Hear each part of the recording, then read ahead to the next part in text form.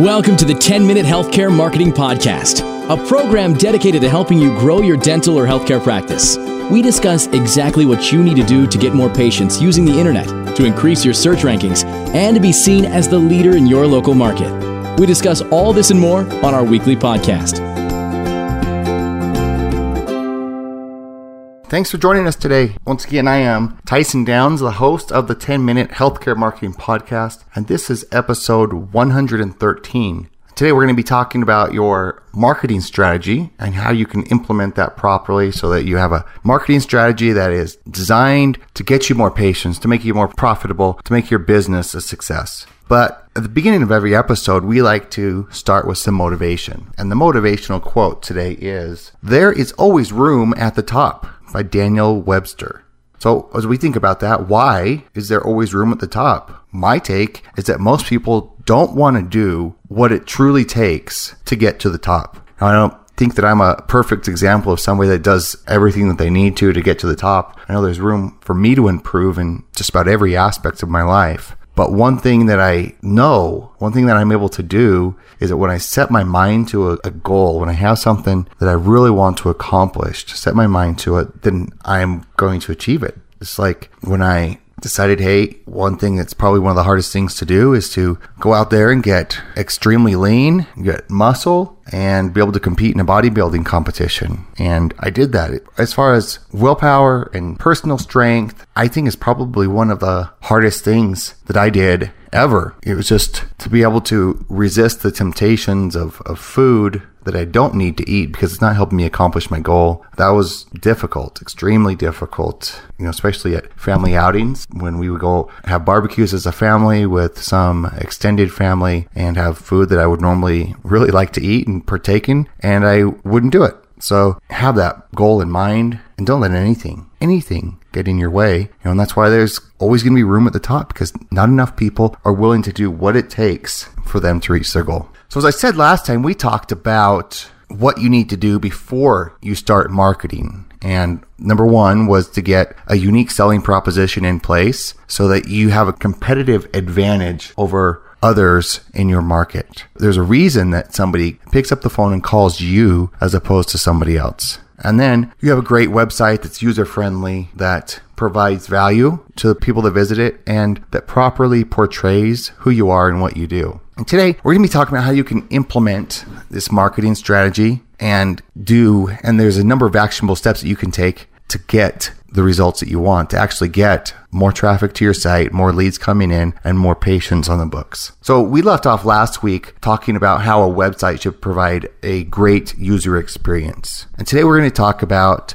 a few ways that you can make sure that the website that you have does provide a great user experience. First thing is you're going to want to make sure that your website is mobile compatible. Now, at one point, people would have, and we still see this somewhat, but not a ton, a dedicated mobile website. So it was usually like really big buttons for different sections of the site, and it looked quite a bit different than the main site, like that you view on a desktop. And that's not the case so much anymore. We all know that mobile search is on the rise. More people are using their mobile phone to look for stuff. But what we're seeing is more of a shift towards following what Google actually recommends is a responsive site. And a responsive site is a little bit different than a mobile site. It just takes the site that you have and then formats it just on its own so that it is viewable better on a mobile device. Typically, the site will be longer. It will have the same exact content, but you'll be scrolling a lot more instead of pinching and zooming to get what you need. So one thing that we do know is that people are much more likely to abandon a website if it isn't optimized for mobile. So if somebody comes to your site, they land on it through, say, a Google search, they're 5 times as likely to just leave, not even go through to see what you have, and just leave because, they don't want to have to do all this pinching and scrolling and zooming and panning and everything to find what they want. So optimized for mobile is huge. Second thing is you want to have a fast loading site. I think you probably agree when I say that society has changed us. It's changed me. It's probably changed you. It's probably changed nearly everybody. But you may be wondering what way. Well, people don't like waiting. They get impatient. Even more so than they used to. Remember the encyclopedias?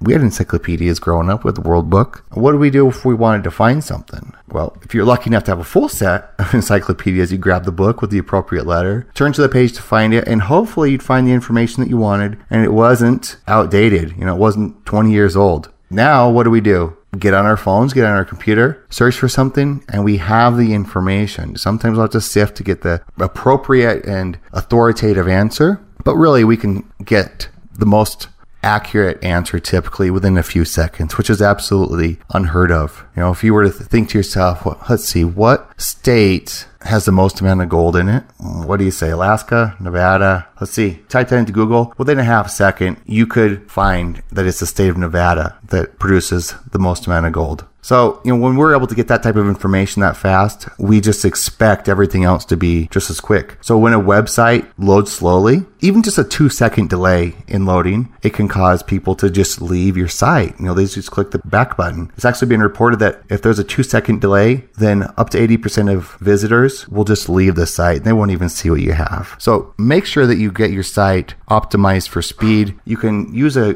tool called Google's Page Speed Tools, and you can run your site through that, and it will tell you any errors that you have in there and what you can do to fix those errors. So definitely something that you want to do so you can make sure that your site is up to snuff and you're giving a good experience to everybody that's visiting your site. If you ever went to a site and clicking on a link so you can get information that you want. So say you click on the link and then it says page not found or 404 error or something like that. Now this isn't necessarily going to hurt your rankings, at least not directly. However, people that are visiting your site, how are they going to feel? That was information that they wanted and they found it was answering a question that they had, but when they clicked on it, nothing was there. And really, when you do that, you start to lose trust with the visitor. You may think that, hey, Tyson, you're overthinking this. It's just a broken link. Is it just a broken link, or is it lack of attention to detail to your business? And that's how people think. You may say, well, okay, if somebody thinks like that, big deal. That's just the wrong mindset. If you are providing an experience that is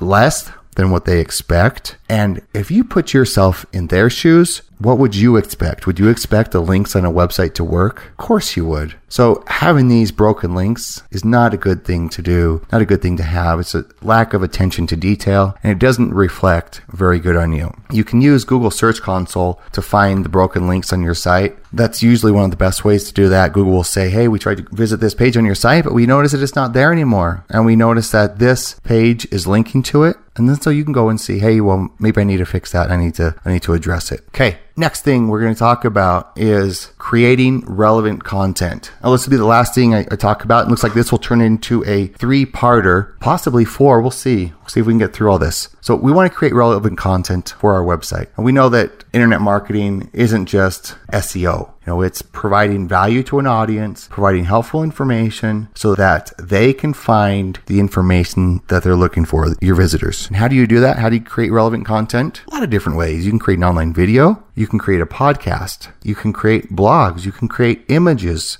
There's a million different things that you can do to create content, but just create content that applies to your audience, that your audience will find interesting and be able to relate to. And you'll be able to build a relationship with them and continue to build up trust and authority in their eyes. So when I say create relevant content, don't just think blog, I need to start blogging. Maybe not. You need to think outside of that. It's a lot bigger these days than just writing content. A lot of other ways that you can create content. So just make sure that you're thinking kind of just outside of that realm of just a blog. So that's all we have time for today. Be sure to join us next week, episode 114, where we will continue talking about developing and improving your marketing. That'll be part 3 next week. Till next time, be positive, be happy, and be proactive. And remember, your business, like life, is what you make of it.